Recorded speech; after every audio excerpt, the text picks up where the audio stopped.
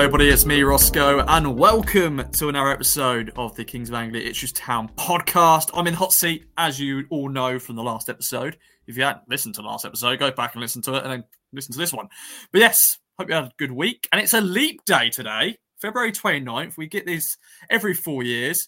So an extra day in February. And hope you enjoy that. I'm here with AJ and Stu as we bring you a mailbag special. Let's bring the boys in. Stu, the boss, how are you?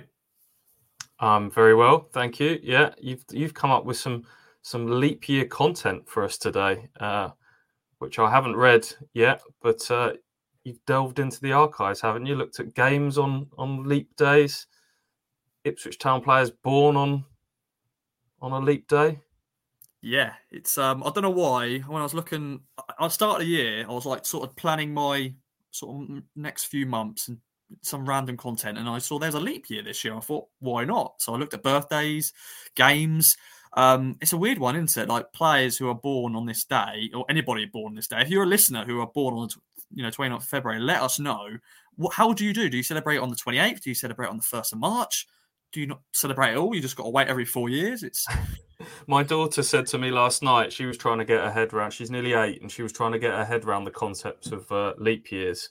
And she said, well, so if you was born on a leap year, Daddy, you would be, and she was trying to work out whether I'd be in the same year of her at school because I would age slowly. So yeah, I was trying to get that one sorted last night. Yeah, it's an interesting one. But yeah, check it out. It will be online by the time this comes out. So check out that little there. Darren Ambrose, Nicholas Goodmanson, and Mike Pullett, who are the birthdays this year. That sort of gives away the story already, but still read it and check it out. AJ, come in, my friend. Hope you're well. Have you ever known anybody who was born on a leap day? No, I haven't. My question was going to be, has there ever been a leap day pod before? Is this the first one? This will need to be one that you need to go back and check before we put this out. But maybe this might be the first ever leap day KOA pod, which I think is quite exciting.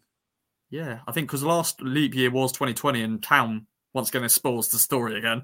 You've already read it before you listen to this. The 2020 against Blackpool at Bloomfield when we lost 2-1, of course, before there's a massive pandemic happened. But yeah, that was back then. So yeah, probably hasn't been a leap day year pod. So we're breaking history here today, ladies and gentlemen. Zero recollection of that game at all. I would 100% have been there. Yes. They lost 2-1 in 2020. Yeah. They conceded a 93rd minute goal. It was raining at the game. At the end of the game, it absolutely pissed it down, and I got very wet doing the interviews. But yeah, happened like most weeks. Yeah, pretty much. But yeah, Freddie Sears scored an equaliser after they took the lead. Dewsbury Hall scored for Blackpool. Okay. By the way. And then, yeah, Freddie Sears could have scored a winner late on, but it got saved, and then Blackpool went down the other end and scored. So, wasn't a great day at Bloomfield. I've wiped so many of these games from my memory, Ross. It's worrying. I have found the famous Stuart Watson goal, Blackpool 2-1 Nottingham. So okay. He was there. You were there. Yes. Yeah, heartbreaking. Incredibly open game after the equaliser. Always looked like there'd be another goal. Blackpool get it. Yeah. There you go. He was at Blackburn, wasn't he? I think he might have been linked to Ipswich at one stage, Joe Nuttall. Yeah, I think so.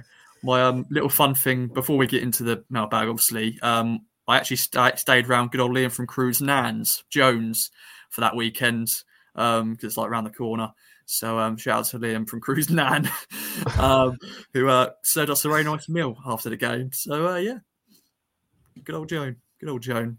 But boys, we're here to bring you, our listeners, a mailbag special. We haven't done one of these for a while. This is probably the first of 2024, if I can think. Yeah, I think it is. I think the last one we did was the Christmas special. So we're dipped into the mailbag. And obviously we found out AJ was in a choir and can sing. So obviously he's got to be the man to sing the jingle. Because I sang it on the last episode, but I was like, no, we've got a proper singer in the house, Stu. So AJ, you were saying off air, you need to know the words. So Stu, shall we give him a bit of help here? Let's just mailbag. It's time for Ross, Stu and Alex to dip into the mailbag. Is it a bit more tuneful? Any in particular tune, or do I just Can I just make it up? Mailbag. It's time for Ross, Alex, Stu to dip into the mailbag. Oh, okay, that's quite easy. Right. Okay, we ready?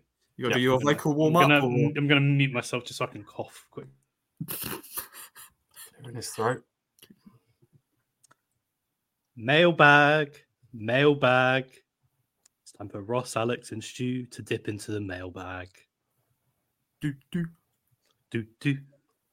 Although I don't know. Am I supposed to do any more with it? A little bit, in my opinion. I don't think you fully committed. No, I need to go listen through and to what I'm supposed to do here. Yeah, honestly, Hutchie, to be fair to him, he was pro for this, and obviously we should bring him back for the. We see him every match day. We should just can you quickly just pre-record something for us? So all I tried to do was copy what Stu did. Yeah, but Stu was just doing it as just give you a little bit of this is what you got to say. Yeah, that's what I needed. We wanted more the vocals to come out and Yeah, anyway. When my voice broke about 15 years ago, that's a bit dramatic, but at least 10 or so years ago, a lot of that went. So that will be the big issue here. But yeah, okay, I will. The practice will get underway. It was your first go. You'll hopefully you improve throughout the next mailbags. But we've got a lot of questions from you listeners, so thanks very much for getting involved. We're going to start actually with Heathy. He's done a question, of course, enjoying his holiday, and he's had a mud crab. He said, "This is a question to me." He said, "I know you love prawns, oranges, and Welsh cakes, but have you ever tried mud crab?" I haven't. I do like crab though. I have had crab, but what is a mud crab? I think it is. They basically live in mud, and then yeah. But boys, you had mud crab? Nope. No. Move on from that then. They look quite scary. I've just Googled one. They look fairly big, large. I found a photo of a man holding up a giant mud crab, which looks about half the size of him. So I don't know. Maybe if you've got a big appetite, fair enough. Yeah, protein and all that. I'm sure, it's not too bad. So there we go. Move on from that one. Let's do a bit of darts here. This is from Robert Enderberry or Enderbury boy. Oh, God, I can't even say his name. Sorry. Robert. Question from Robert. If the Kings played a darts match, who would win? Or that Heathy wouldn't like this question. He hates darts. So he won't be involved. But yeah, who would win? Alex the Nuke Jones, Ross the Bully Boy Halls. I'm not a bully. I'm a kind man. Stuart Voltage Watson. I should be Voltage, really, Stu, because I was, once upon a time struck by lightning. Or Mark the Iceman Heath. What would you choose as your pro darts nickname? I think they're not bad nicknames, but yeah, boys, you got a nickname you would use to sort of walk on music? I think we've covered this before as well. I don't feel like mine necessarily works. I feel like they've taken mine based on another darts player who is about 12. And I assume that's where the correlation has come from there. I don't know. We went through the nicknames. So I can't remember what it was. So was it for boxing or something like that? We did a nicknames one. And yours has got to be the choir boy, surely. Yeah. Mark goes with Voice of an Angel a lot. So that works. But yeah, choir boy I think works well. Something along those or Blades of Glory. Alex Blades of Glory Jones. Bit of a mouthful though, isn't it? Yeah, Alex the Bolero Jones. The Blade? Ooh, the Blade. Yeah. I like that. We're going to go with that. Okay. Normally I've kind of got stuck with the Doctor, haven't I? And I think that would work. We discussed Mark the Teeth Heath. I think he's embraced that one, hasn't he? Since he's got his new pearly gnashers installed. Yeah. You could be Lightning, couldn't you? I did delve into that with you a little bit recently, actually, because when it was we were walking somewhere in the rain and that story came up. You've kind of regressed a little bit on that story, haven't you? You're not as confident that you were definitely hit by lightning. It kind of then was like, it might have struck near me. Yeah. Have you ever seen a video where someone catch something and then they did this, Superman? Oh no, it's not Superman. The Spider-Man web. See if webs come out. I was like, no, it didn't work. Where they've catch something out of nowhere and how do I catch that? And then no. So maybe I was like that as well. Maybe I was hoping stuff one day I could just do something and went, it didn't work. But now I think Ross the Boss Halls would be my darts name, the Ross the Boss. So although I'm not the boss here, I'm very much low tier here. So, but yeah, who'd win though, boys? I don't know. I think AJ, you seem like a darts maybe player. I don't know. I played darts. I haven't played darts for a while. I actually was trying to think the last time I played was actually last year. And bringing up good old Liam from Crewe again, we played in the Douglas Bader pub in Martlesham. Shout out to them. And we were rubbish. It wasn't great, but it was good fun. We were there for hours, playing the round the clock game, round the world, whatever it's called. But we weren't great. But Stu, AJ, you any good at darts? I fear I would hit the wall a lot. Okay. I feel like there'd be a lot of fines that would have to go to the pub for like some sort of criminal damage of me throwing darts into the wall. These kind of pub games, I try my best, but don't always go too well. I mean, Ross is very big on playing pool, as I've learnt, having gone around the streets of Innsbruck before, trying to find somewhere to play pool last summer, which was not something that worked. And every time we were getting there, I was thinking, he's really up for pool. He's going to absolutely wipe the floor with me here. It's going to be an absolute demolition. So I don't know. Darts, again, not really my thing. I have a feeling this would be another one where I wouldn't do too well. Still you, darts man? I'm fancying my chances more and more hearing you boys talk. Yeah. Yeah, round the world, round the clock, I'd be all right at that. Start talking about hitting trebles and doubles, I'm struggling, but that'd be fun. We'll give it a go. Idea for future podcasts. We shall see. Question next up, boys. Do you want a football question, or should we do another silly one?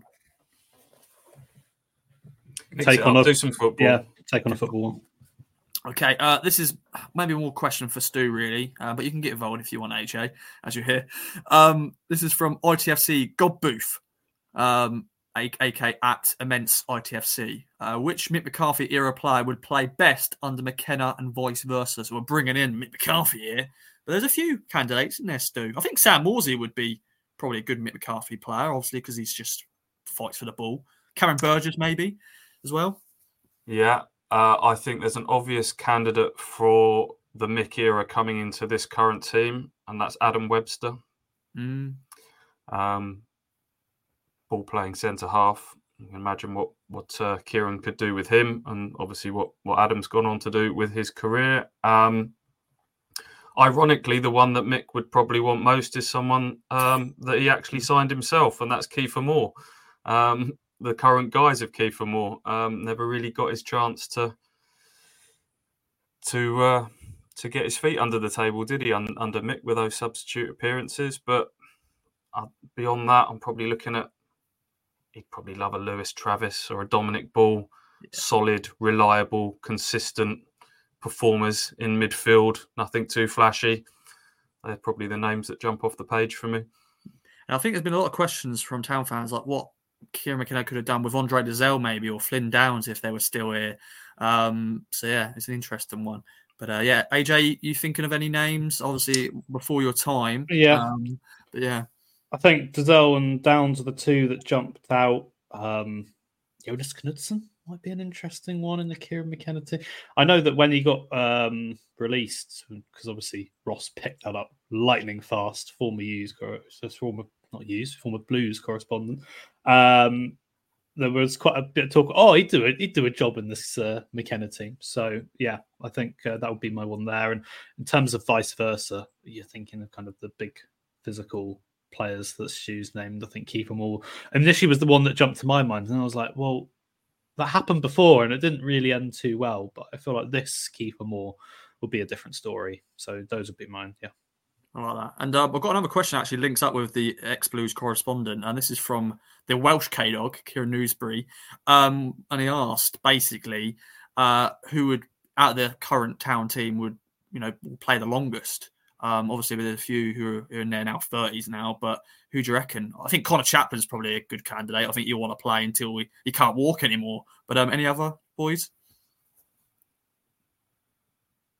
Yeah, I mean, it's such a position-based thing, though, isn't it? Because you look at forward players, and often their kind of key characteristics start to decline quite quickly. Unless, I mean, I feel like maybe someone like George Hurst could go for quite a while with what he has. Sam Morsey stands out as someone that you can just see knocking it about the park till he's about 45, and then maybe you're looking at the centre backs and full backs, maybe someone like a Harry Clark, you could imagine being like, as he progresses and maybe as he gets older and you go from being this swashbuckling attacking right back, do you then get to 35, 36 and you become your right back come centre back, sit deep, 2-footed tackles, rock hard? Does that transition happen? I feel like that's maybe more natural, but it feels like a position-based thing, I'd say. Yes, Stu, you got any names to chuck out? So the question is, who's going to retire the latest? Who's going to play the latest rather than from now onwards? I think Sam Morsey's one that's going to play until he drops. I think he's going to find that, he's going to want to keep playing as long as he can. But yeah, as Alex said, normally it's centre halves that have and goalkeepers that go on the longest. Is it, be interesting with Fladkey, who seems to have kind of got a lease of new life late in his career. Goalkeepers tend to blossom latest, don't they? And he's suited to the modern game. Maybe a goalie if I was playing the percentages.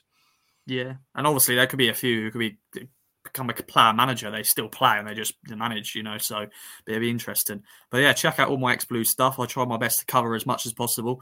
Of course, the most recent one was Joe Emmanuel Thomas, who's playing for Kidderminster Harriers with Phil Brown now in charge, which is just mad. Phil Brown, and he's trying to keep them up in the National League. So, and funny enough, we played Kidderminster Harriers once upon a time back in the League Cup when they were a Football League team back in the day. Don't know why I brought that up. That was just random. But anyway, boys, next question is from Callum Pritchett. If you Kings had to set up a business, what would the business be about? Could be an individual business or one where all three of you are involved. Cheers. What do you reckon, boys? Oh, what can we do together? Do you know what? I've been saying this to my missus. This is my plan B, C, D, maybe, if I fail in this job, if I get the boot for my bad hosting skills. I would open up my own cafe, Roscoe's Cafe, I'll call it, because I love going to a cafe, have a nice good fry up and have some pastries. So maybe I have my own cafe. Maybe it could be Ipswich Town theme. Maybe bring in season ticket holders and stuff. So maybe you guys can help out. Be Stu, be the doorman. AJ, maybe you can be serving the food. Maybe. Do we need a doorman on a cafe? You're asking Kim Jong-Stu himself to be the doorman at this cafe. He's got muscles. The muscle man. Okay, fair enough. Are we anticipating trouble at this cafe? Match days, mate. You never know. Okay. Away fans trying to get in. Right. Okay. Could it be a pub? Yeah, it could be. Then you might need a door, and that's what I'd say. Maybe. Yeah. Should we have like an ironic that we could have the KOA driving school? Yeah. Which Ross runs, because Ross would be the only one of us that couldn't do it. Stu could teach the manuals. I could teach the automatics. We could all try and chip in to teach Ross, the owner of the driving school, to drive. And I think that would be the best way to get the best out of us three. Yeah. Technically, guys, not my taxi already, so you could have a taxi service. So, I'm the one in the control room going, yep, need a lift, boys, need a lift. Who's up? Who's on shift? Stuber? Does that work? Yeah. Why not? Individually, mine, if I'm going on Dragon's Den, granted, I need to flesh this idea out a little bit more, but desserts at Indian restaurants. I don't know if I've mentioned this on the podcast before. It feels like there's a major gap in the market there. Sometimes, you feel completely full after an Indian meal, but you can always find room for a little extra, little something sweet. Sometimes I don't want some ice cream served in a plastic penguin. And that seems to be sort of fairly limited options when you go to an Indian restaurant. Just a bit of sorbet or some ice cream. So I'd come up with some sort of new dessert menu for Indian restaurants. That's a good shout. Because I normally what I do is I just have another pint or something, another singer or whatever, whatever they have available. And it's like, I don't really want to have a pint, really. I want like a nice dessert. So, good shout. Like that. Good question, Callum. More of those. But I really like Dragon's Den. I've been seeing Gary Neville's been on there recently. They're getting, guests on there. There is some interesting inventions that go on there. I think that's just not going to work. But there's some good stuff on there as well. So, yeah, good question. Next one is going to be a football question, boys. And it's about Leif Davis. Obviously, some interest from Premier League sides. West Ham, Newcastle. Of course, Leif Davis is a Newcastle fan, so that's an interesting one. This is from Richard Lee. How high are the chances Davis is still a Town player come the new season, and how much does it depend on what league we're in? And also, another question's linked to this, how much is he worth? We did about Amari Hutchinson on the last pod. Leif Davis, how much is he worth? And yeah, Richard Lee, good question, my friend. Go on, Alex. Oh, I think the main thing to say with this, I'll let Stu take it mainly, but it really depends on the league for me, because this is someone who's going to have Premier League ambitions. It's going to be someone that has Premier League quality, as we've seen. I think I did the piece on him about 4 or 5 months ago now, where I was very much saying it has to be the right team. It has to be the right setup for him to thrive because of the player that he is. But there's no doubt that everything that he brings to the squad, looking at his assists, looking at the chances created, looking at how much he's come on defensively as well, which I think is a big thing that maybe gets overlooked a little bit. They all play into the fact that he is a player that should be at that level. And if Town are at that level come August, then I think there's a fairly good chance that he'd still be there. I mean, even at that point, though, if you've got clubs, you've got to bear in mind the two that have been rumoured by TalkSport are Newcastle and West Ham. One started the season in the Champions League. The other one is still in the Europa League. These are clubs that are challenging at the top end of the Premier League. So you'd hope that if Town went up, it would very much be a case that they could keep hold of him. But if you've got that level of interest, if what has been reported is true, then it's going to be a battle, I'd say, pretty much regardless of what league Town end up in. Stu, can you put a figure on it? How much do you think Leif Davis is worth? He's got, contract until 2025, which was an option involved in there as well. Obviously, we sold Aaron Cresswell for like $3.5 million to West Ham, which back then was like, that is ridiculous. Of course, what he's gone on to do at West Ham and win caps for England. How much do you reckon? I think it depends on whether Ipswich go up or not, whether they can keep him. If they don't go up, I think it will prove impossible to do. And I think, as you say, there's an option there in the contract. So he's effectively a protected asset for another 2 years, but you don't really want to risk going into the final year of that. So coupled with the factors we've just seen with the latest transfer window that FFP is making it difficult for Ipswich to spend, and they might be tempted to sort of cash in while his value is his highest 2 years to go, and then be able to reinvest that in other parts of the squad. How much is he worth? While I was watching the Southampton-Liverpool game last night, sort of in anticipation of this question coming up, I started to do some rudimentary data dashboard work in terms of just looking back at some championship sales. I mean, ultimately, what it boils down to when it comes to things like this data dashboard that we talk about, it's punching in fullbacks that have been sold from the championship of a similar age, of a similar contract status, and what have they gone for in more recent times. There's no point going back 10 years to, say, Cresswell or whoever, because, the market's changed a lot since then. Last summer, Max Aarons left Norwich for Bournemouth. That was 7 million, rising to 12. Similar age, I think he was 23, 24. Leif Davis is 24.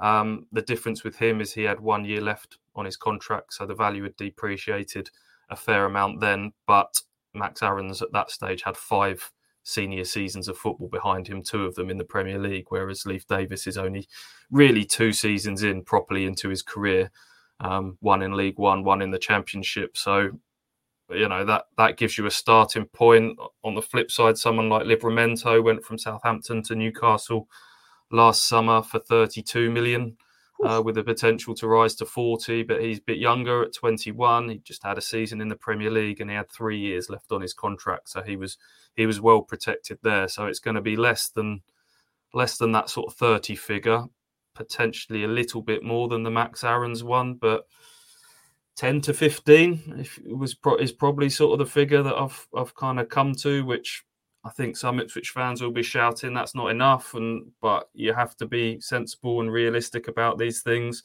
Other clubs are struggling to spend money as well. So, yeah, that'll be a real tester of Mark Ashton. We've not seen any big money sales really under the new game changer era under Mark Ashton.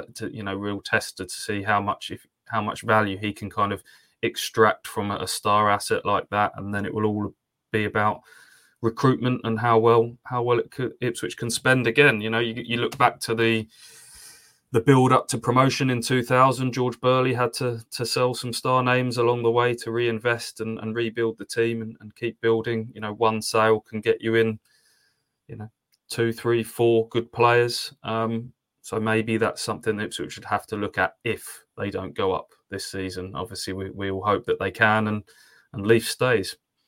I'm sure there'll be add-ons as well with Leif Davis, because a lot of people, are going to say he's going to hopefully win cats for England, future England player. So yeah, I'm sure Leeds will have a sell-on clause in there as well. So a reasonable chunk of that money might have to go to them, which is something to take into account. And then of course these deals are never the headline figure, are they? It's all based on appearances, and the money comes on the drip over a period of time. There'll be potential for England call-ups and all of that sort of stuff in there as well. So we'll see. Yeah, what a player, Leif Davis. Next question, and it's targeted to me, but I'm not going to try to attempt it. This is from ITFC Wales. Shout out to our Welsh listeners out there. I know we've got a lot. It's basically would love to hear Ross try and pronounce this long Welsh town name, which I think has been mentioned many times before. I think it's 58 letters in this Welsh name. I'm going to use the Google Translate to say it, but boys, if you want to attempt it, you can, but let's take it away. If it wants to play. It's not playing, boys. This is embarrassing. Why are you not playing? It was playing earlier. But you know what I'm talking about, though, don't you? The one with like loads of letters. Why are you not playing? This is not very good radio. But boys, can you say this name? I think AJ, you could potentially attempt it, maybe. Got some Welsh blood, haven't you, Alex? I think it might be a structure. I have it here on a YouTube video. Should I try playing it and see if I can get it to work? We are looking at how to pronounce this very long name of a village in Wales. You ready? How do you go about pronouncing this? Let's give it a try. Llanfair, Bof Queen, Gich, Gogurth Queen, Jobochlan, Tisilio Gogogoch. Did you get this? That was decent effort, that. Yeah, fair play to the YouTube video that gave that one a go. I need to get... Oh, God, that is... Never mind Alex doing it. The people want to hear Ross take this on. This is Ross who has... Yeah. That's just... No, I can't do it, ladies and gentlemen. I can't. It's just too... That's just too many letters. I know that... I think with Welsh, the double L becomes like a... Doesn't it? So it becomes like a Llanfair Pwliagogoch, and then I think I'm about halfway. I can do the last bit. Llanfair Pwliagogoch Trudolian. I don't know. Yeah, I tailed off a bit towards the end. Yeah, that was... Ross, do you want to go? No, I'm sorry, ladies and gentlemen. That's just... I don't want to embarrass myself. And we will make up for it by doing a Ross pronunciation TikTok. I'm hoping that we can probably do that either this weekend in Plymouth or next weekend in Cardiff. It's just ridiculous. Like, there's 4 L's in a row at the end bit there. Wow, so that's a bit like Norwich's first season form. Early in the nice one. Town fans love that. But yeah, sorry, Welsh fans out there. I didn't attempt it, but good question though. ITFC Wales, and I bet they've enjoyed this year in terms of Town going to Wales twice with Swansea, and also the fact that a lot of Welsh players. Obviously. Do you reckon that like Nathan Broadhead and Wes Burns can pronounce that? That might have to be a question for them. Yeah, very interesting. Next question, and I think sort of works with travelling, and it's from Rich Cook. Top 3 motorway services and bottom 3 worst. I think we have covered this before, but we want to still cover it because obviously there's new ones that get thrown up. I think, Stu, you mentioned maybe on a podcast recently, I think you went to the same service station on the same day, which is a bit depressing, really, isn't it? But yeah, you got any that stand out for you still? I know AJ's got a list ready, but anything that you like? A list? Wow, I wouldn't go that far. Okay. Yeah, we have done this a few times, haven't we? Gloucester's my number 1. Beaconsfield's a strong shout on the M40 on the way to Oxford. Peterborough's always a solid stop on the way back, isn't it? I want to hear Alex's. Peterborough and Gloucester would definitely stand out one. Again, this is an interesting one because I've not done as much travelling with you guys, and some of this kind of that's now working. That works. What? Quite a delay. Welsh fame coming out there. Yeah. Oh god, that's throwing me off. Yeah. So I haven't done as much kind of travel. So one of them that stood out that I went to the other week was South Mimms, and the big reason, like, you think about these places that usually have like very fast foody style stuff, and I went here and I was like, that is a Pizza Express in this service station. That's not normal. And they just opened a Taco Bell as well. Sophie was with me. She counted out, I think, 6 Starbucks across the whole facilities. 2 were like in the main building. Then they had like a drive-through, and then they have like the mini ones as well that you get in the shops. All sorts going on like that a lot. And the one thus far that's kind of stood out as one that I don't want to be going back to is Corley on the M6. Stu and I have frequented Corley quite a bit, considering we've only been travelling for just over half a year. This was trips to West Brom and Birmingham, kind of October, November time. I think we ended up going twice, and both times, look, it wasn't exactly early, but there was very little, I think. And I remember Stu, I think, waiting outside of a KFC for about 20 minutes for them to do some food at one point there. It felt a little bit depressing, especially after those 2 results. Mine's Cobham, by the way, boys. Cobham Services, they've got everything that you want. They've got a Nando's, boys. They've got a Nando's. So, that pleases me. But they've got a Leon, they've got a noodle place, they've got an Indian. They've got an Indian as well, which I don't think I'll ever have Indian at services. I don't think I'll go that extreme. That feels like it would do some serious damage. Maybe you need some of Stu's patented Indian desserts to go with that. Yeah, settle your stomach down. Yeah.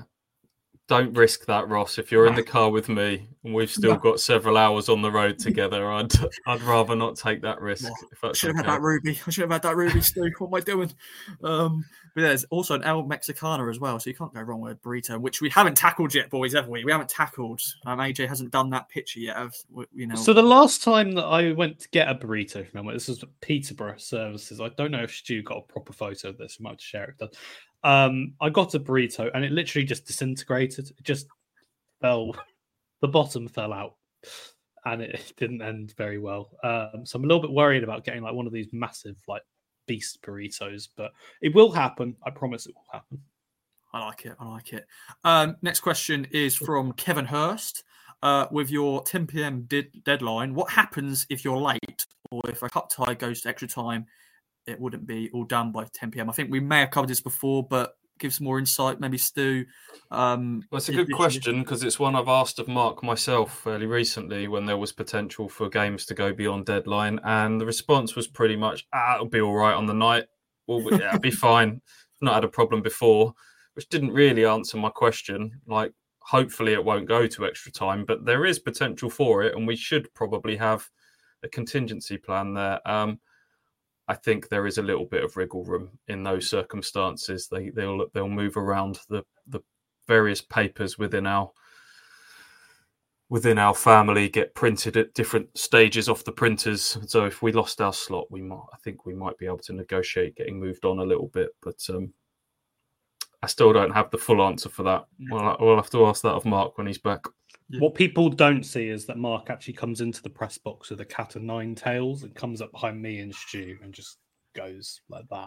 Continually just goes mental. That's actually how the print deadlines work, to get us to work a little bit faster, a little bit of an insight into how these things work. That doesn't actually happen just in case we actually have a time. It's like yeah, exactly. We've had a couple of times where we've been sweating over it. I mean, the QPR game was one where obviously there's a medical incident, which obviously heartbreaking, ended quite badly on that night, but you always the thought that you have going around your head at the time is you've got something that's horrible going on. You've also got to balance the work side of it as well, and that was quite tricky. It was the first time I've ever had to kind of do that with that kind of balance, and that was quite a difficult one. But I think we did end up just about kind of shifting the deadline along and getting something out for the next day. There we go. Hope you enjoyed the insight there, Kevin. I think Mark's just been having us on all this time. He tells us the deadline's 10 p.m. just because it makes life easier for him sat at home make sure he's got a bit of extra time to get it all laid out and read and all of that. Just chuckling to himself while we're sweating in the press box. There we go. Maybe, you never know. We shall see. Next question is from Ben Pritchett. Are they both last names here? Are they brothers? Are they family members? No, they're not. No, they're spelled very differently. But yeah, he's asked Ben, do the boys wear an Ipswich shirt on match days underneath their shirt suits? If not, why not? Obviously, Ben, you should know this. I'm probably the only Town fan on this podcast. Obviously, Stu has been adopted Town fan. Of course, Alex has now been covering the team for a year. Cambridge fan, Everton fan. Obviously, Heafy's got the Derby connection. Obviously, now he's living in Suffolk for many, many years. But yeah, sadly not. I think, obviously, we want Town to win every game.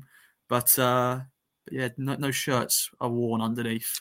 I've quite enviously looked at a lot of the Town merch that's come up and thought I would quite like that. And the one that stood out to me, and I showed Ross this at a game in early January, was when Jeremy Sarmiento signed for Town, and the hoodie he had sold out, bam, just like that. But it was beautiful. But yeah, the best way. I mean, the thing is, having Town shirts underneath becomes an issue because, like, if you've got a hoodie or something that you're wearing or a jacket and it's hot and you need to take it off, then all of a sudden you just got so my advice would be to get a Town shirt tattooed on. Is how I'd approach it, which I won't be doing, but yeah, or you could like tone it down a little bit with a pair of socks or something. Sounds like you've just volunteered yourself for that. Maybe whoa. Yeah, there we go. Think of the content, think of the clicks. Yeah, okay, fair point. There we go. But no, sorry. That'll get the TikTok account up and running, wouldn't it? Would. Yeah. AJ gets the Ipswich Town tattoo. There we go. But I think I've worn a few Ipswich Town stuff before at games. If I just fancy it, I think I've worn like a rain jacket underneath an hammer jacket because I just wanted extra layers. So I've got a couple of shirts. I don't wear them on match days, absolutely not. But I'll put them on for five-a-side now and again. Yeah, I've got a couple of Town shirts. Yeah, love it. Yeah, definitely. Next question is from the one and only Gareth Beanie, and it's controversial, boys, but we may have to be getting ready for this next season if we do get to the promised land. But thoughts on VAR, bearing in mind we could be in the Premier League next season, as I said. I don't really like it. It's there, isn't it? AJ, Stu, your thoughts on it? We may have covered this before as well, but yeah, we may have to get used to it, boys. We may have to be typing away and go, goal! Oh, no, got to wait for the decision. I am a big fan of VAR. I'm not a big fan of how VAR is applied, essentially. I think that it's great. I think it gets rid of what can be kind of really difficult mistakes to spot. And I think that people also don't understand how hard it is to be a referee or a linesman. Like we spoke about, for example, the offside in the Preston goal. I think it might have been their second one that they scored there. And when you see the camera angles, it probably does look fairly clear. But in that moment, you've got a split second to make a decision. It's hard. And if you have that kind of cover there, the backup to make sure you can spot those things, then fair enough. But the thing that gets to me is when you start drawing lines, when you're taking 3, 4, 5 minutes to make a decision, when you're looking at very subjective things as well. Football is, by and large, quite subjective when it comes to those kind of decisions. And when it isn't, the rules of the law are either very, very vague or I just plain disagree with, to be perfectly honest. So, someone's sneezing upstairs. At the end of the day, it's one of those where the idea is fantastic. It is, in my eyes, the right thing for football, but the execution is an absolute million miles away. Have you covered a game? Obviously, Stu, you haven't, but you haven't covered a game there. Have you, Alex? Yeah, I've covered a few. The one that stands out to me the most, I've done a few kind of Premier League ones before. Cambridge had one of their biggest goals in recent history that got a very lengthy VAR check. So I think I've mentioned the Newcastle FA Cup game before, but the pass, I believe it was from Adam May to Joe Ironside that led to the goal. Might be a little bit before then, but it was around that move. It was clearly offside, it was miles offside, but the ball took a touch off John Joe Shelvey as it came through. Becomes the second phase of play, so the goal stood. it also can get quite complex in those kind of things. I think there's probably people listening to me talk about second phase of play and an offside thinking, what the hell's that crap? So it's not for everyone. And I understand that when it's decisions like that go kind of very much by the law, fair enough. It is also quite difficult when you've got so long that you're waiting. People have lives to live. People have places to go. It messes up with transport. It messes up with deadlines. When you're doing that and then you're adding on 5 minutes of added time at the end of each game, there's just so many different flaws that need to be ironed out with it. Do you think Kieran Kenner like it, Stu? Do you think he will be a VAR man? Good question. Yeah, for someone, Kieran's very methodical and no stone unturned, and I think he probably would agree with Alex in that it's something that the game needs to clear up the major travesties that we've seen. Thinking of Lampard's goal that was over the line for England, that's goal line technology. But I don't know, Henry's handball that stopped Ireland qualifying for the World Cup, stuff like that. That's what it's there for. It just always felt like the whole clear and obvious error thing has never been heeded. And my fear now is that referees are almost too scared to, or not scared, but changing their on-field decisions because they know they've got the backup of VAR. So they'll, they won't give something in because they know that they've got the safety net of VAR behind them. And it's just the beauty of football. I know people say football's been behind other sports in kind of catching up with technology when you look at cricket and tennis and rugby, but there is some more natural stop-start elements to those sports, whereas football is all, chaotic and full speed and high tempo. And I'm not a big fan, if I'm honest. And I struggle to see it's here to stay now. They've invested so much time and money into it. There's no way it's just going to be scrapped, but I think they need to kind of row back on how much it's used, really. We won't get into sin bins, will we? We won't get into sin bins. Let's not do that in blue cards and all that jazz. We won't talk about that. I meant to mention this when we did the Davis chat, but as we're talking about Premier League, this is from Luke Driver. If we make it to the Premier League, which town players can make the step up again and which players are likely to depart? Obviously, this is a future thing we can talk about if we do get to there. But any players that stand out, obviously Leif Davis is there, but anybody else, Stu, you think could be able to do it?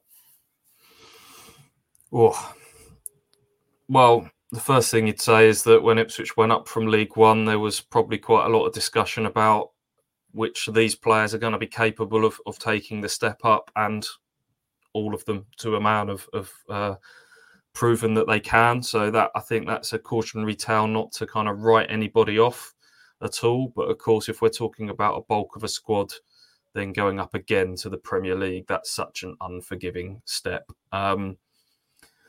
So I don't really want to kind of throw names out there of people that I think aren't capable, because I just don't think that's fair or right in the current climate of what this team's doing. But I think there would need to be a fair amount of surgery done to this squad to be competitive in the Premier League. Yeah, fair enough. We'll move on, and we've only got two more questions left, boys. One is a bit of a statement, really, from Kieran. Basically went, sponsorship opportunity for the former Magnus stand. KOA stand has a ring to it. Obviously, we need to put a lot of funds into that, I think, to get that stand. And obviously, we want another sponsor for this podcast as well. Obviously, we've got our sponsors, Manscaped. Big shout out to them. Use the code KOA to get 20% off and free delivery. But little shout out to anybody who wants to help sponsor this podcast. Big shout out. But yeah, KOA stand at Portland Road, boys. That's got a nice little ring to it, hasn't it? I fear that the football club with its own podcast might not like advertising another Ipswich Town podcast all over the stand. But one of the things I've seen mentioned as well is what are the new boards that have come in the stands around the Norwich game? The ones that have the writing on, by the way. Yeah. People, I remember when there was, Kieran McKenna won't like me for saying it, the dip in form around that kind of December, January time. A lot of people said it's the new advertising boards. They've changed it and it's all gone wrong since then. And obviously, I think the first game they came in for was Norwich. So people, I don't think, have fallen in love with that, but it'd be quite interesting to maybe have KOA just plastered all the way across there. I quite like that idea. Have like loads of away fans in front of massive signs saying, the KOA stand. I like that a lot. I hate to break it to you, it's beyond our budget, gentlemen. Yeah, I've heard how much it costs. Yeah, at the moment, yeah. I mean, with a little bit of help from the listeners, you never know. Yeah, I mean that stand is going to go for 5-6 times the amount it was before because of the way the club's progressing. A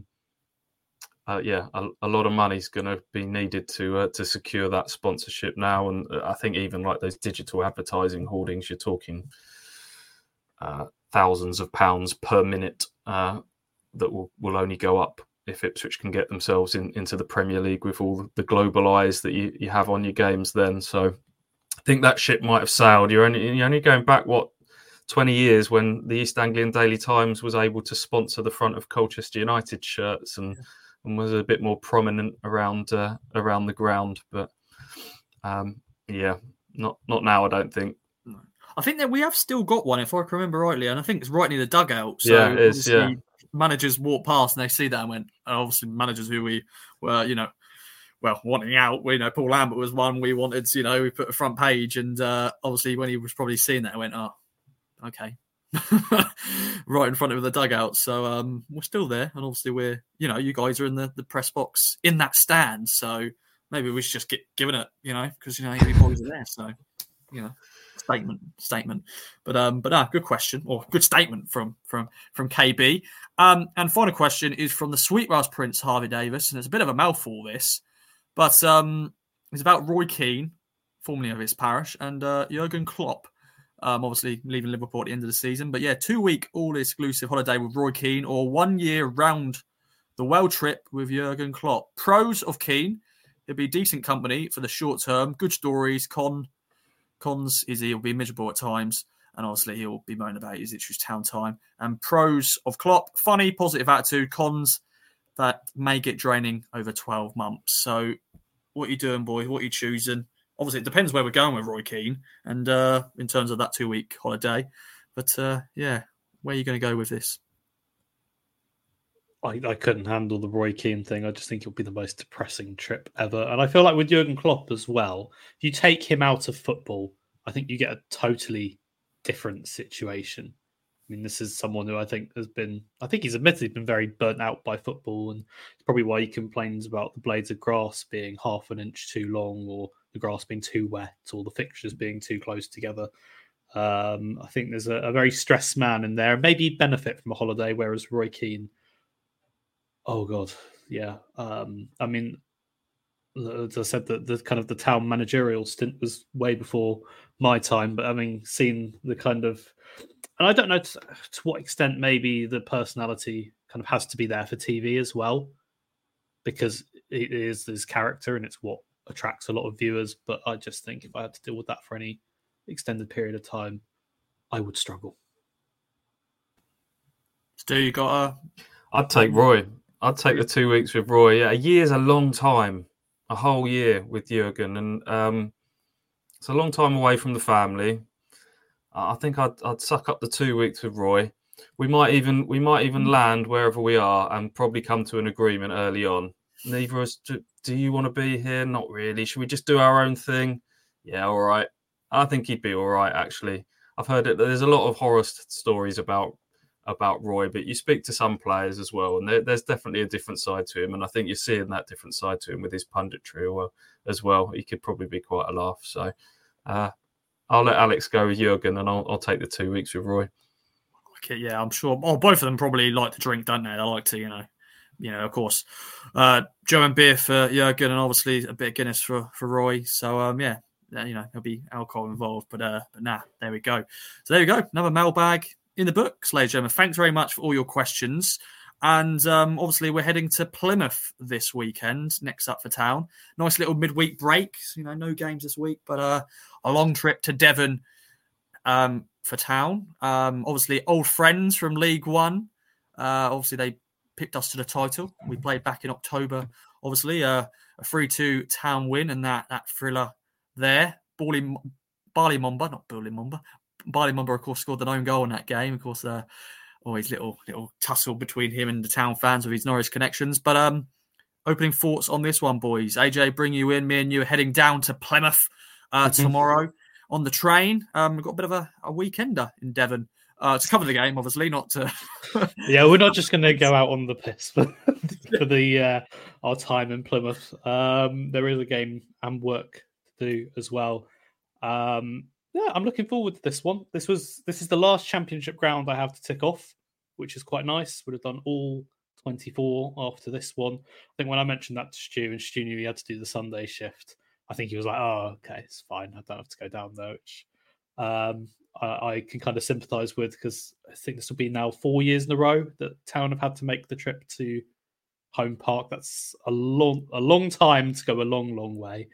But in terms of the actual match as well, this is tough. I think it's probably one of the tougher games in this little run. I know that our goal haven't been as wonderful in the last little bit, but if you look at their performance against Middlesbrough, that when I looked at it, I thought, oh, it's going to be a smash and grab kind of 2-0 Middlesbrough, not really hitting the same height. This was a pretty dominant display from Plymouth away from home, and it was a side that until about 2-3 weeks ago had not won away from home all season. It doesn't also come as a massive surprise, because I think when we look back at the reverse fixture that you mentioned there, Ross, I think they were probably the team that gave Town their hardest game, maybe even up until that point. I thought they were excellent, and on another day easily could have taken a draw at Portman Road. So I think it will be very, very difficult. The travel will probably come into play. I know that Swansea's now a couple of weeks we're a couple of weeks on from Swansea, but it's still a long way to go. They're going to go to Cardiff again next week. They've got a midweek game. I know that while the fixtures might be easier, the travel is starting to pile up as we kind of looked at this period that might happen as well. Blackburn on the horizon, all those kind of things. They're all playing, but Town are used to this. Town are used to going down to Plymouth. New manager is going to be the other one as well. How Town going to deal with coming up? I think that they've come up against the Ryan Lowe side and the Schumacher side. So how are they going to kind of cope with a new challenge of the manager who has, in fairness, kept a lot of the same styles? So I don't think it's going to be a really big change in terms of what they're doing there with Ian Foster.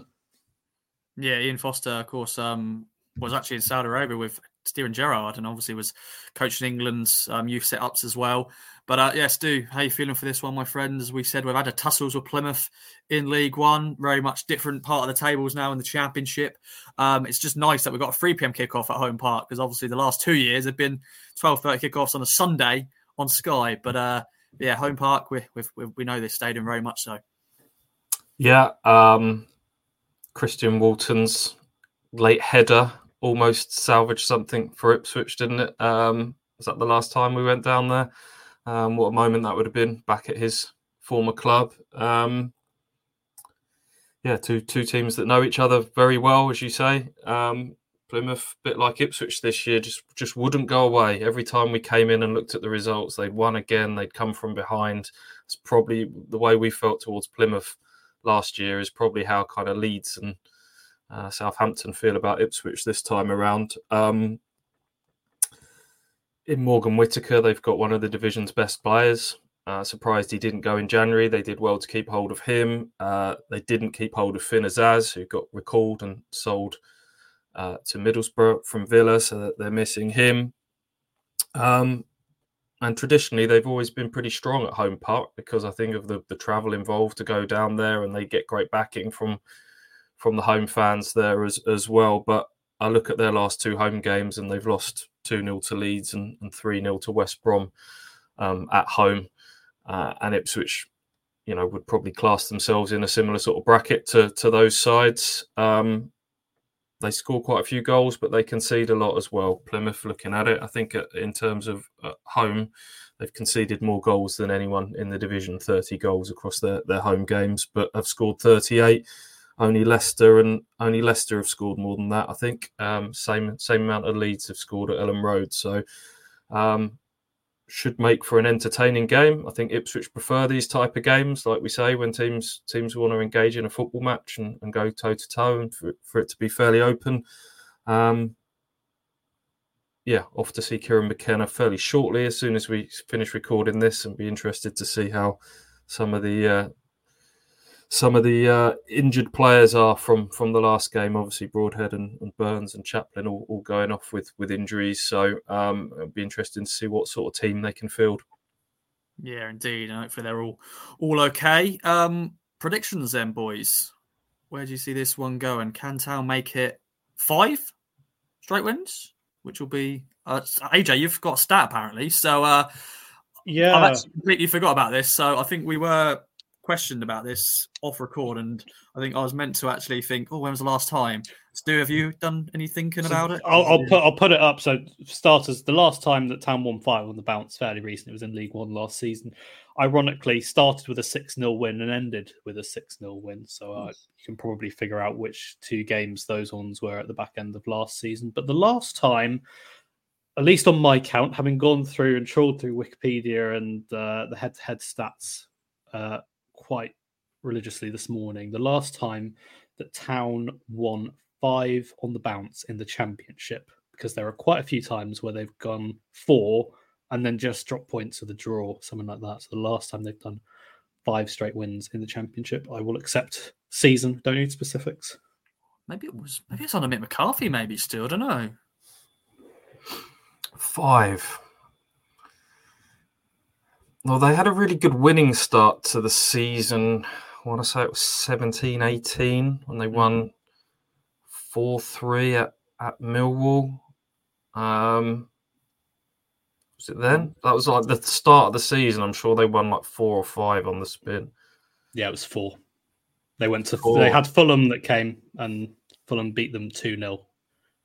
So they had 4 in a row at that point. They beat Birmingham, beat Barnsley, beat Millwall, and beat Brentford, and then were beaten by Fulham. So that was 4.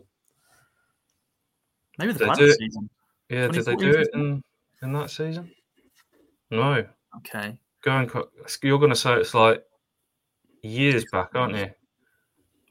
Was it the 99-2000 season? No, it's not that. It's not quite that bad. Joe Royal era? Is that what we're talking? Should I give it away? Yeah, go on. I'll try and do something. I need to dig up the Wikipedia. So this was a season where Town finished 5th in the old First Division. It was 2003-04. Mm-hmm. It was the last time that they managed to record 5 consecutive wins. That was Rotherham United, Bradford City, Burnley, Stoke, and Crystal Palace. Obviously, someone's now going to go back and look through and figure out somewhere I've gone wrong in this calculation, which I think Stu... I had the feeling Stu was about to sit there.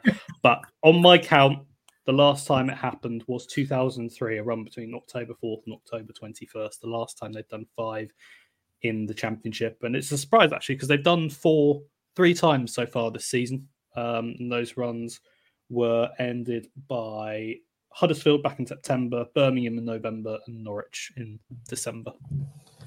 Wow, you're going all the way back to Big Joe and Darren Bent and Kuchi Kanago, that era, for 5 league wins. Well, in the Championship. Let me stress that. They've done it in the League One. They've done it in League One a few times, yeah. Wow. Can they do it then? Wow, boys. That segues nicely, though, on to prediction. Can they make it 5 straight wins at Plymouth?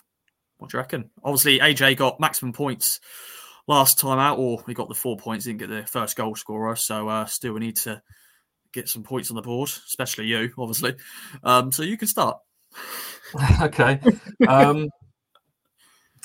Yeah, well, I've just referred back to while we were chatting to see what I did after my hot take of Ipswich going 10 games unbeaten. How many into that are we now? It started with the West Brom game, didn't it? So we're halfway through that, so making good progress. The prediction I had down for this game was a 1-1 draw. I'm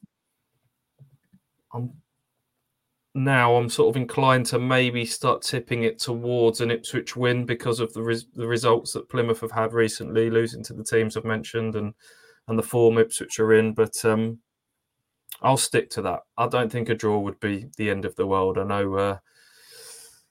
know it feels like everything's kind of must win at the moment with the form of Leeds. 9 wins on the spin, but I think a draw at Plymouth would be fine, actually. Pretty solid. So I'll say 1-1. Okay, you got a first goal scorer who's going to score for Town? I'll go with Kiefer Moore again. Ooh, Kiefer Moore, why not? AJ, what do you reckon? Leader of the prediction league, not the leader of this current state, because obviously he's the boss. But yeah. Oh, it's a tricky one with injuries to go with the player, because I was going to go Kiefer Moore, but I'll change that. So for starters, I'm also going to go with a draw. I'm going to have the long wait for a 5-match winning streak in the Championship go on. I'm going to go 2-2. Ooh, because I just see this one being a wild game. I feel like this often happens with Town and Plymouth, and I think there is a bit of animosity between the two. I went on Twitter this morning to see Town described by a Plymouth fan as HMS by second place. So that was a new one for me. First goal scorer, I'll play it a little... Well, it's not really safe, because who knows whether he'll start at this point, but he's not injured, so we'll go with that. Amari Hutchinson, first goal scorer, which would be 6 goal contributions in a row. So wow. That would be really nice for him. Okay. I'm going to go for a win, because I want to win at Plymouth, because we actually haven't won there in terms of crowds being in there since 2008. I think we beat them in the COVID season in 2020, but in terms of fans being there, it's been a long time. So I want to go for a win. When I was speaking to the Plymouth guy, he's predicted a 3-3 draw, so he's expecting goals. So I want to expect goals too. But I'm going to go for I'm going to go 3-1. Another 3-1 win for Town, because why not? First goal scorer. I want Leif Davis to score. I know it's a bit of a rogue first goal scorer, but last time, I don't know if it was the last game. Was it last game? George Emerson scored, so a defender scored. I think it was that game. Or did someone else? No, it was Ladapo scored. It doesn't matter. But Leif Davis has scored the first goal. Town going to win, and hopefully we'll come home nice and happy from home park for once. Because the last 2 years we've lost and drawn, so I want a win, boys. But any other business you want to mention for the Plymouth game? Anything you want to mention? Stu? Just looking at that last win there at home park in front of a crowd, an Owen Garvin brace and a Kevin Lisby goal. So wow. That tells you how long it's been since Ipswich have won there. If Leif Davis scores, Ross, that will add to the different number of goal scorers for Ipswich this season. He's one of a handful that hasn't scored yet, isn't he? You go through it. I'm just trying to top them up quickly now. I can't remember. It was something like 17 different goal scorers. I think at one stage it might have even gone up since the last time I looked at that stat. So I think that's another one that Kieran quite likes, how the goals are kind of spread out amongst the squad. So yeah, Leif, you would think or would hope could join that at some stage. Cameron Burgess hasn't scored yet. You'd think he's got a header at a corner in him at some stage. So he hasn't scored yet. Wow. Not this season. No. Wow. No, looking at it. So Davis has been quite shot heavy when you look at his shot map. 24 shots so far this season with, I'm going to say it and you're going to hate me, an XG of 1.42. Sorry. But yeah, he's been pretty trigger happy there. He has actually technically, at least according to this shot map, scored 2 goals. It's just unfortunately they were in the wrong net. Yeah. So yeah, there's a slight catch there, but he's quite. When you look at the 24, he's had 16 inside the box, 8 outside the box, and header. Free kick there. A lot to go around. So he's knocking on the door. I think that there will be one that comes before the end of the season. I've just totted it up. It's a even better stat than I remembered. 21 different goal scorers across all competitions for Ipswich Town this season. And as I say, a few candidates to join them at some stage before the end of the season as well, notably Davis and Burgess. So that's remarkable. That's really good. Yeah, obviously, like Lewis Travis will probably be involved in that as well, because obviously he's one of the loan signings. Obviously, 3 of the loan signings as well. Other 3, they've already scored. So that's incredible stat. And it's always good to see the team spreading the goals out, which is good. So we're predicting. Oh no, Jay, did you predict it? You predicted a draw, didn't you? 2 draws and a win. Okay then. So hopefully I'm right, ladies and gentlemen. And if you're going to the game, enjoy it. If not, follow coverage with us as always. But boys, another good pod in the books. Any other business from you both? Stu, anything you want to plug? Anything you want to mention? No other business, be at the press conference this afternoon. Kieran McKenna due to speak at 2 p.m. on Thursday, depending on what time you're listening to this. So, get on the websites for all the latest on those injuries and team news heading into the game. Indeed. And AJ, me and you, travelling down, Young Guns on tour, getting the train. Should be a good one. Any other business from you? I will improve the mailbag song. I just need to remind myself exactly what it is, because I think I've ended up listening to one mailbag episode where Andy's done it, and then I've obviously heard you do it last time. This was quite a while ago. It's been pushed to the back of my mind, so I will go and have a refresher. And also because I wasn't expecting necessarily to be doing it today, so I'll be prepared next time, and I'll know what to do. It will get better. It's fine, mate. It's fine. And actually, a final question for the mailbag, and this is from 80s Daryl. He said, "Why is the music at the end so long? I have to listen to the end if I'm running. Do you ever put an extra clip or comment after the music?" So maybe we should do a little Easter egg, boys, just to entice people to listen to the whole thing. We have done it a couple of times in the past. I remember once, I think I mentioned that I knew all the words to the rap in Usher's "Yeah," and then there was a little Easter egg that not many people heard of me actually performing that at the end. So you never know, but I don't think we've done one for a little while, but now I feel like we should do one. Yeah, we should do one just in case. So, watch this space, ladies and gentlemen. But I think a lot of people just like to listen to it because they could it's a bit of a rave, isn't it? So you just end the podcast. But let us know if you want a little Easter egg. Or you never know, we could bring it. But we'll be playing that shortly. Just got to do our plug, as always. As I mentioned earlier, Manscaped, our sponsor. Use the code KOA to get 20% off and free delivery. Also, follow us on all our socials on Kings of Anglia, on the Twitter, the YouTubes, the Facebook, the Instagram, and of course, good old TikTok with AJ sorting that out. And also, we've got a new deal on our website, £2 for 2 months for all our great content. You can see our video, you can see our faces of this podcast. So sign up and subscribe. And hope you enjoyed Plymouth if you're going. And thanks again for listening to another Kings of Anglia podcast. Bye for now, and let's get into the raid.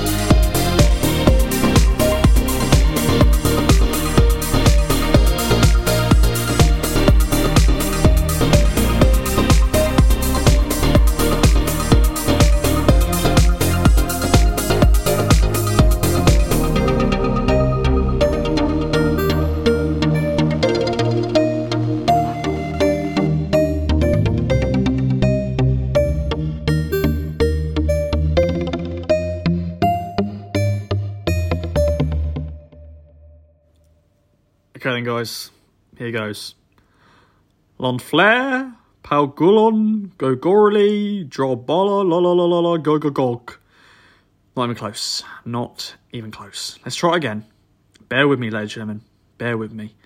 Welsh listeners out there, sorry if I'm butchering this. I am butchering it, aren't I? I'm just sorry. This is just dreadful. Anyway, Len Flair, Pal Gullo, Gogori, Von Balado, go go go go. I don't know. Go go go go. I can say that bit. I can't do it, can I? That is just. Thanks again for listening.